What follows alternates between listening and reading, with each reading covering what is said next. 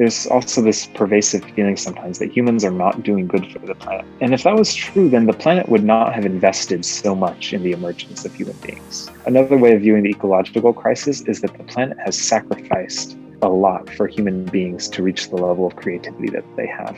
So we're performing an important function, which is the creation of more complex systems, which is making super beautiful art, which is making really great music, which is perhaps going to space. There's a lot of things that humans can do that other animals can't. Welcome to the show. My name is Shantae Generally, and I am the host as well as a mindset coach, author, and mentor. On this episode, we're going to switch it up a bit. We're going to be talking about our ecosystem, climate change. We're talking about sustainable business, nature-based climate solutions. We also talk about how spirituality plays an important role. And so I'm glad that you're here tuning in for this episode. We're going to be talking with the CEO of Earthshot Labs. And before we dive in, I do want to take a moment to welcome each and every last one of you personally and extend an open invitation for you to come back again and again. And if you have not had a chance to subscribe to the show, I'm going to ask that you take a moment and hit that subscribe button. That way you won't miss an episode once I upload a show. I asked the question, what can we do to do our part? And the CEO gives me his opinion. I also share with you what is it that we're doing in our family to help to do our part when it comes to taking care of our planet and helping to preserve it. Without further ado, let's go ahead and dive on into today's episode. I am introducing to you the CEO of Earthshot Labs, and this is a company that is transforming the carbon market through a holistic strategy for scalable ecosystem restoration. This company is all about restoring nature, and we do have an awesome conversation for you. Let's go ahead and dive on in. Please welcome the CEO of Earthshot Labs, Troy Carter, to Authentic Talks. Authentic Talks is all about authentic conversations. This show is all about growth, love, respect, success, mind, body, and spirit. If you're looking to grow and become your authentic self, then this is the podcast for you. And I am your host, Shantae. Welcome to the show. Hi, Troy. Welcome to Authentic Talks. How are you doing?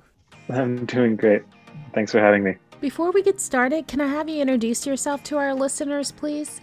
For sure. So, little background on myself. My name's Troy. My work is, I'm the co-founder and CEO at a company called Earthshot Labs. And Earthshot Labs is building the technology for planetary scale ecological regeneration. So the planet's in a bit of a climate and ecological crisis, if you haven't noticed. And yeah, we noticed. So we're doing something about it, and we're trying to do something about it at a very large scale. Prior to Earthshot Labs, I was a co-founder at a company called Rhizome, which is another climate company pioneering the use of bamboo engineered lumber as a climate positive building material and doing large scale reforestation. How did you come to a place where this became your passion?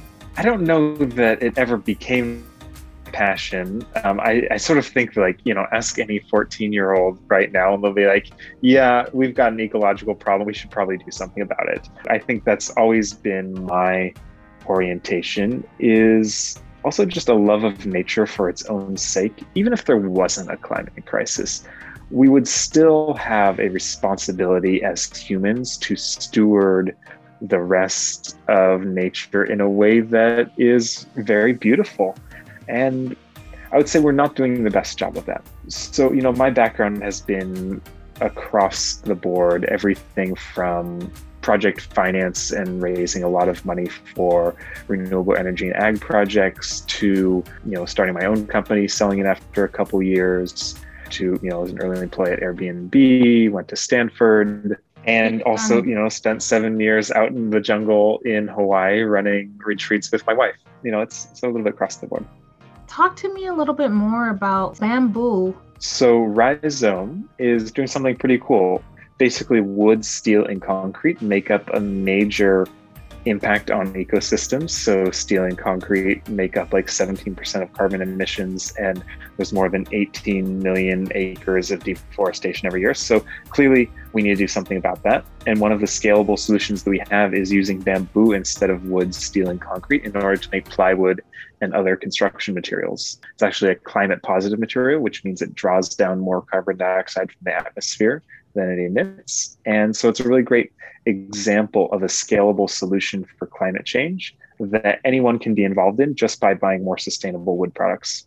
In terms of Earthshot, Earthshot's more like, it's a company that we only started in the last year, and it was really due to some of the systemic challenges we saw with reforestation through Rhizome, and is a bit of more of a systemic or addressing some of the deeper challenges that our economic system faces. Bamboo, does that even grow here in the United States, or is that something where they'd have to ship that from another country? Totally. So not that much bamboo grows in the United States. We operate in the Philippines, which has the biggest bamboo in the world. And then we ship products to the US, which isn't, honestly, it's not super sustainable to ship products all around the world.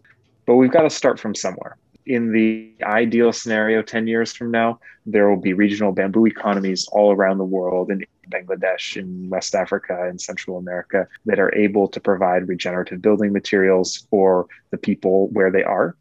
In the short term, we're building a sophisticated supply chain, just like any lumber company, to bring the level of quality and scale needed to actually go be price competitive with wood and be at the same level of quality so that we can build really large buildings out of it. There's a lot of people, including myself, obviously we care about our planet. What would that look like? I'm literally sitting here trying to picture this, because right now we had like a housing crisis where there was like a housing shortage, and then there was shortage of the products and all that, and then it caused the prices to go up. Why don't people start buying the bamboo if it's comparable?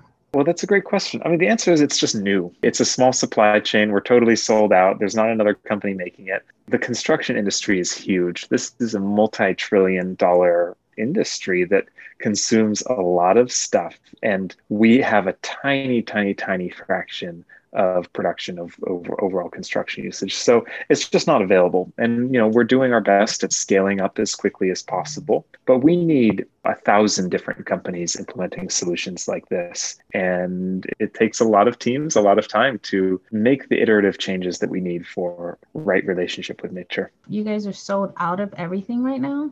Yeah. I mean, for Rhizome, we are, and that's just because it's a small production and, existing customers take up all the demand. But in 2022, we'll start taking on new customers. Now that you have all of our attention and we're understanding that like Earth is important, this is where we live, Newsflash, Earth is where we live and it's important.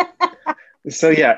Just in case anybody didn't know that, a lot of us, a lot of people kind of don't really get the importance of like the Earth, so that's why it's important for you to be here spreading your message, because I think that no one listening to this podcast has any doubt. Right. I wish I had an easy solution for you, because we're dealing with very large issues. Like climate change is big. The consequences are going to be really dramatic. That sort of mind-boggling, like trillions of dollars in sort of like economic losses, potentially hundreds of millions of climate refugees from low-lying areas like Bangladesh or flood-prone areas. And just in terms of biodiversity loss, like the thousands or tens of thousands or millions of species that are going extinct, it's really severe. And so what can we do to address something that's so big? There's a framework that I really like to reference in how we actually go address this. And it's not to provide a specific solution, but just a way to think about the problem without getting overwhelmed. So the first level of change is you give a man a fish, right? And the man eats for a day. Like that's a pretty known form of, we call it charity. You give someone, that's sort of like our everyday action, using a glass water bottle or, recycling or little things that we do to help out. Then there's sort of the next level, which is you teach a man how to fish, right? So this sort of empowerment, maybe this is microfinance for rural farmers in, Central Africa, ways of giving people the ability to have regenerative livelihoods or other ways of, empowerment. And these are sort of the scope of what existing philanthropy does or what individual actions do. The last two layers are a bit bigger. One is this systemic layer. So what Earthshot Labs is working on is are systemic solutions to economic incentives. So why is there ecological destruction? What are we doing that actually causes that? Whether it's mining, whether that's fossil fuels, whether that is land use changes to cattle and soybeans, or urbanization patterns that don't really make sense, where we're just suburban sprawling everywhere. Why is it so hard for this fisherman just to make a living when there's no more fish in the region of the ocean where he's fishing? So that's like systemic challenges. And that's where you really need an organization or a government or a business to address. And also where we use our time, like what is our career that impacts the systems that we're a part of. The last layer is a bit more ambiguous. It's sort of the narrative level. Like what is it about the human belief system and our culture that has caused an ecological crisis anyway? What is our sense of self that has promoted survival or has promoted my own individual well-being over the well-being of the whole? And so we're coming into a cultural time as well, where we really have to ask the question, like, hey, is our culture optimizing for the right variables? And well, if we're causing an ecological collapse with the way we view ourselves and our family and our communities and the world, then maybe not. There might need to be some changes in culture. And part of that is an individual spiritual journey of recognizing you are a part of life, right? You are deeply and intimately connected with all of life on the planet and more. And part of it is just a cultural framework that acknowledges the truth of what a human being is and the deeper layers of being that bring compassion and open-heartedness and connection with other people and connection with non-human beings. And that all these layers of change, from charity and empowerment and system change and the narrative, they all sort of feed back into each other. So you can sort of view every action in your life in that framework of like, what am I doing to address these layers? And I find that very useful. Right now we're separating things, we still buy plastic. Mm-hmm. But we're like separating them, trying to do recycling of our kids, little stuff like that. Buying plastic, I buy plastic too. I admit it. Ooh, I'm buying plastic. And that's one of the issues, is that it's a systemic issue. Where does our food come from? Well, it comes from farms far away that are packaged in plastic that we buy from stores. That hasn't always been the case. 100 years ago, well, you just ate the food that you grew or that grew around you. We're going to have to adopt some of these, the way things have been done, to eliminate things like plastic, because plastic is pretty bad. And we're seeing some major implications for sea levels, for all levels of life on Earth. It's just an example of like, it's really hard for an individual to change systems like that. But what we can do, one, is ask the question, like, am I working on things that matter to me? Am I a part of a company, or is my work in alignment with what I really believe? And if it's not, maybe change the company that you're in, or change your career focus. Like, I really care about the sustainability of the organization that I'm a part of.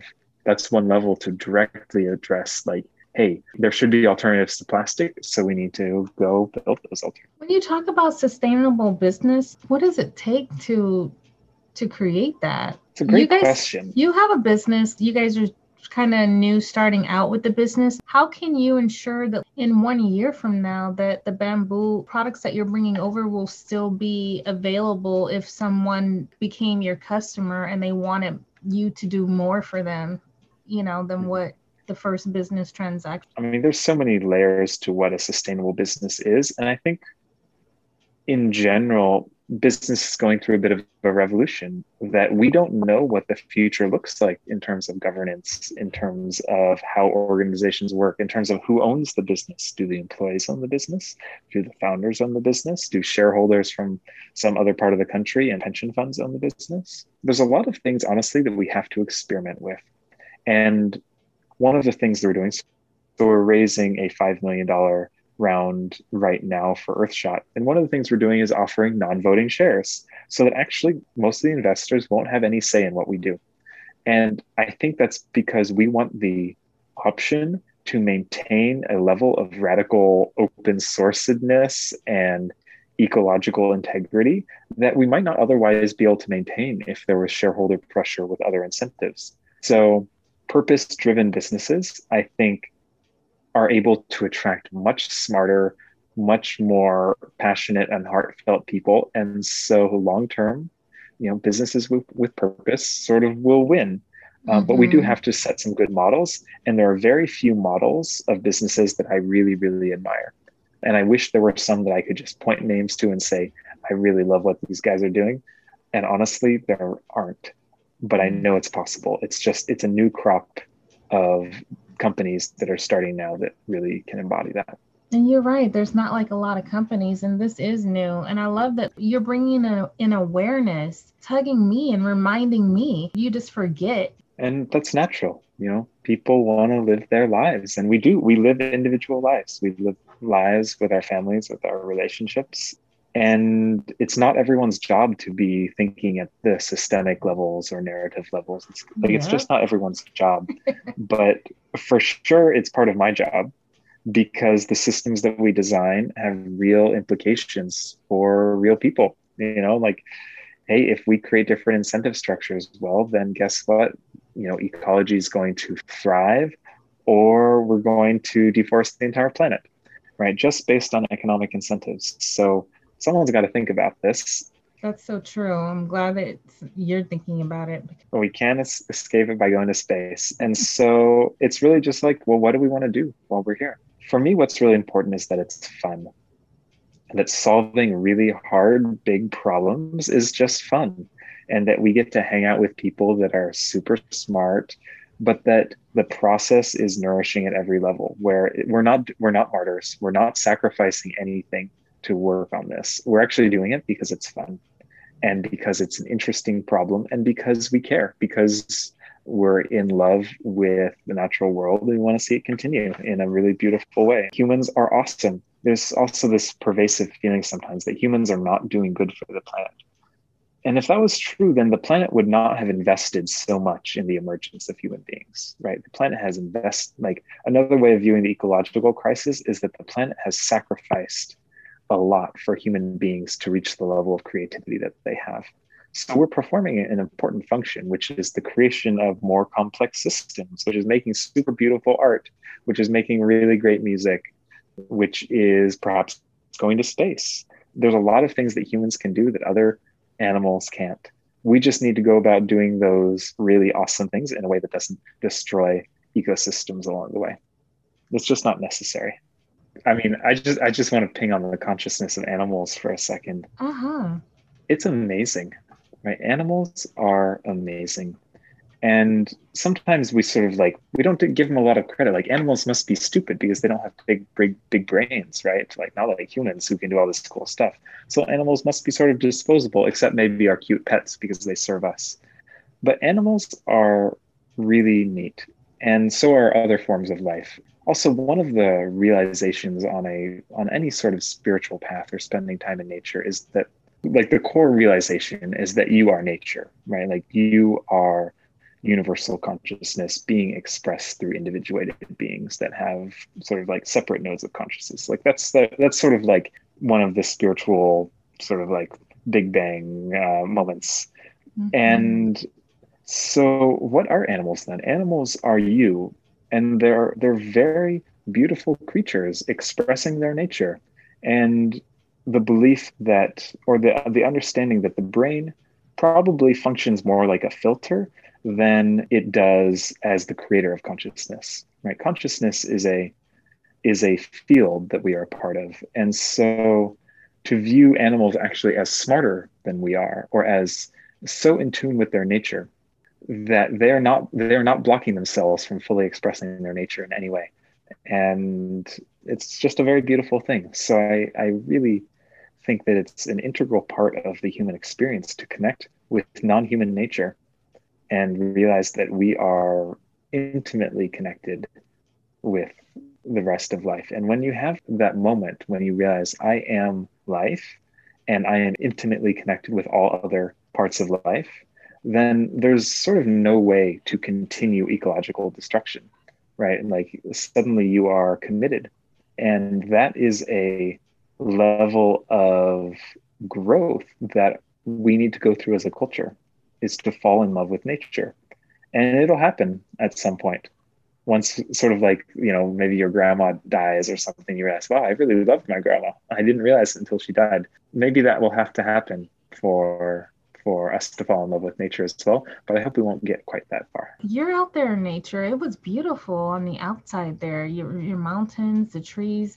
I live in Arizona, so here I get a lot of desert, so whenever I get a chance to see that, I'm like, oh, it's beautiful. I have to go all the way up north to get like the feeling of foresty or the nature like that. I mean, and the desert is also a special place, right? To realize probably in the region that you've been, people have been living there for tens of thousands of years, maybe, and have found ways of occupying an ecological niche.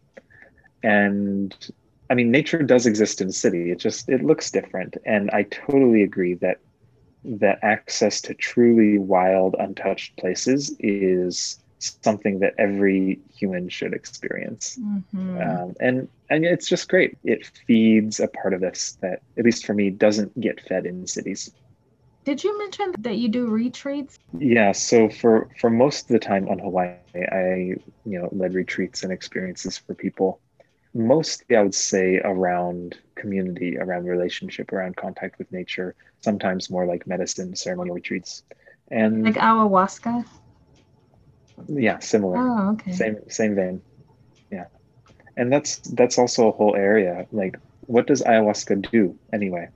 One thing, for people who haven't tried it, one thing that it does is reestablishes a visceral connection to nature, right? For you to realize that you are a part of something, that you intrinsically belong in life, you intrinsically deserve to be alive, and that it's a total gift to be alive. Sort of anchors that as a felt sense in the body rather than as an idea. Because we can walk around with ideas that are very spiritually woke, but the reality is, like, it's really much nicer to feel that is really true. And it can give an experience of feeling deep belonging where that is intimately, deeply true. What were some of your favorite places when you were in Hawaii to have your retreats? Is it on the same island? The Big Island.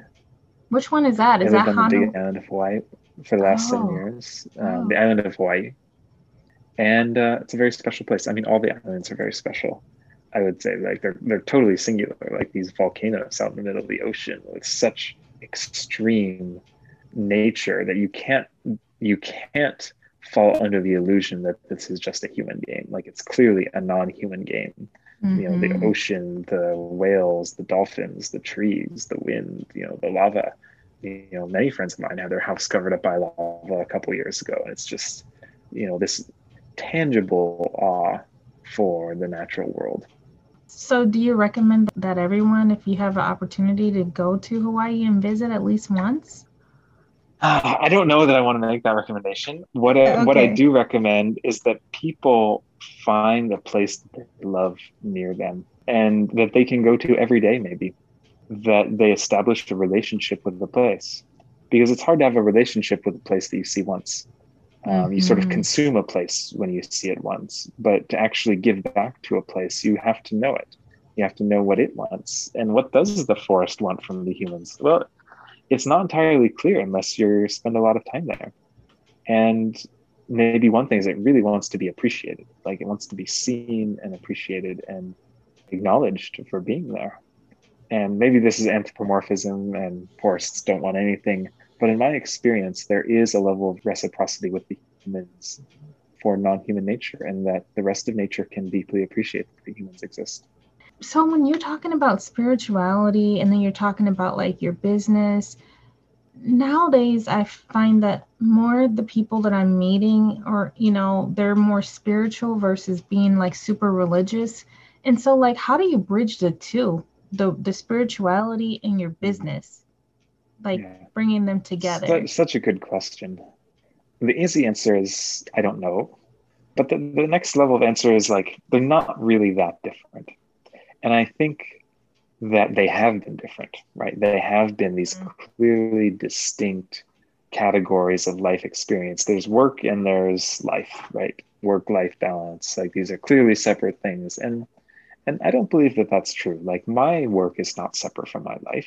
It's an integral part of who I am, what my purpose in life is, what my gifts are, who I get to interact with, who I love and form deep relationships with. Work it can be like a central part of life, and that it can also be a vehicle for growth, for personal growth, for growth as a culture.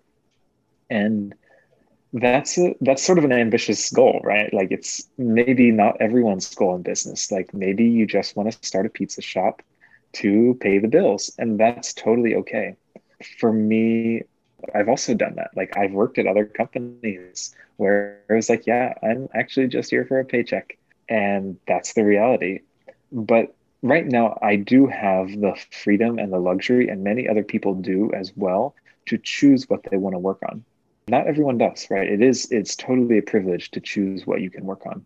But if you have that privilege, which is actually, I'm not under severe financial strain, or I don't have specific obligations that really require me to work in, just the jobs that are offered me, or and I have the legal status to be able to go do sort of whatever I want in this country. Once we have that privilege, we can choose what to work on. So we might as well choose to work on something that is fun, that is meaningful, that we'd want to work on for a long time, and with people that we really care about. So that's what we're doing at Earthshot, is we are defining, and we're working on a very large problem, which is climate change and ecological restoration. And we're doing it in a way that we think is totally awesome and brilliant and novel and fun. What else does that do? To me, it assists in your joy. What tip can you leave, or drop a tool, something that can help people who are interested in everything that you're talking about? Like, how can they get started with, what can they do? Yeah. The first step is just awareness of what you really want, and just awareness of what you want. Like, do you want a different career? Do you want a different relationship? Do you want something, or is everything in your life in alignment with what you really want? And if it is, awesome, keep going. And if it's not, there's an opportunity to change. So it doesn't have to be something specific. It'll be different for everyone. I do believe that everything you need in order to make any change in your life will come. And like, life is highly supportive when you know what you want and open yourself up to receiving what you actually want. And maybe that's highly optimistic, but optimism helps. Optimism really helps. You definitely need that. You can't be on the other side for a long period of time. How can people connect with you if they want to know more? The easiest is to come to our website, earthshot.eco. And there you can sign up for the newsletter. There's a whole bunch of different ways to engage with our work and the climate crisis in general, and technological solutions and nature-based solutions. If you're a scientist or someone who wants to actually contribute their software development skills or technology skills, we have a Slack channel that you can access on the website. There's a community of more than 1,000 people developing technology tools for nature-based climate mitigation. And if you're an investor, you can also invest. We run in sort of an open equity company, which means that right now it's only open to accredited or sort of higher net worth individuals, but probably in a few months we'll open it up to everyone.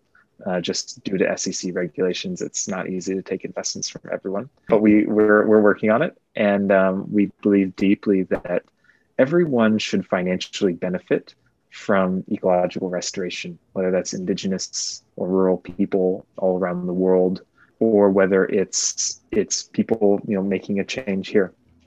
And so we're also providing that opportunity.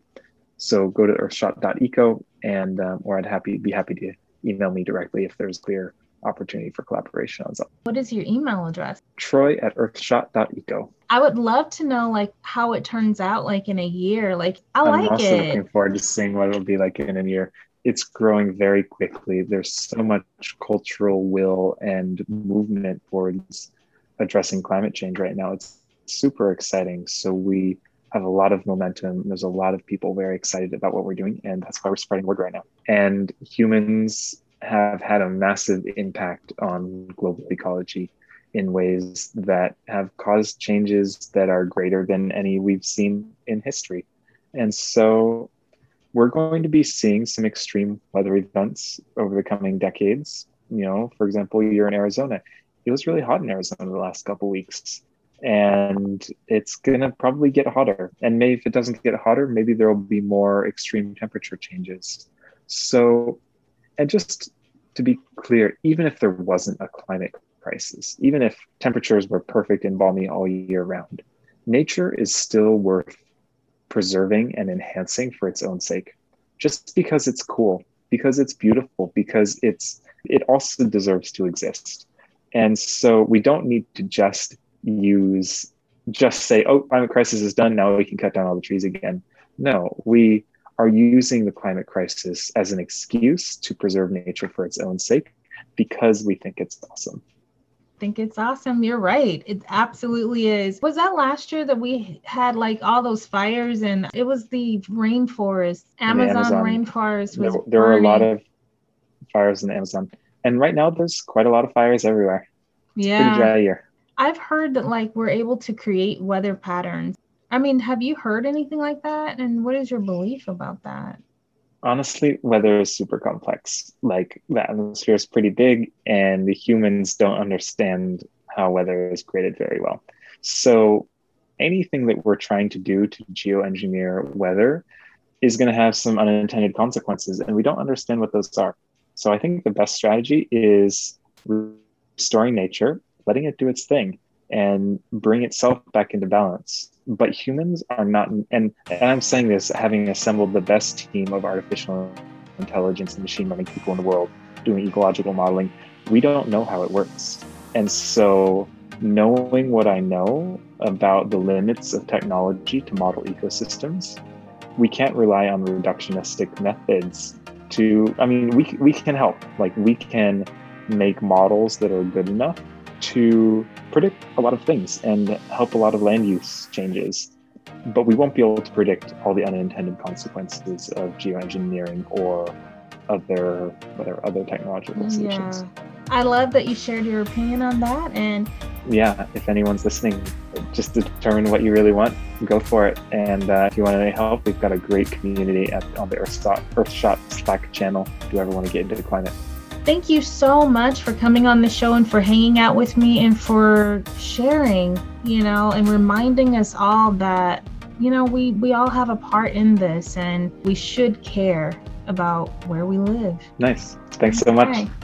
All of the information for Troy is located in the show notes. I want you to think about what it was that you were able to take away from the show, and I would love to hear from you. Give me your feedback.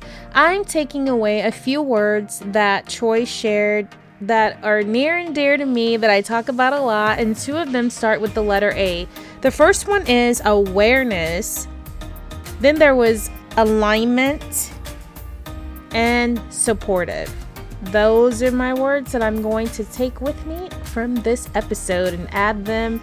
They're already in my toolbox and they should be in yours as well. And it was just a nice reminder of how important our planet is as well. And a reminder for those of us who do love nature and feel that connection when we're in nature, that we definitely do have a responsibility to take care of our planet. I hope that you found value in this episode. Please share with family and friends and leave a review on Apple Podcasts.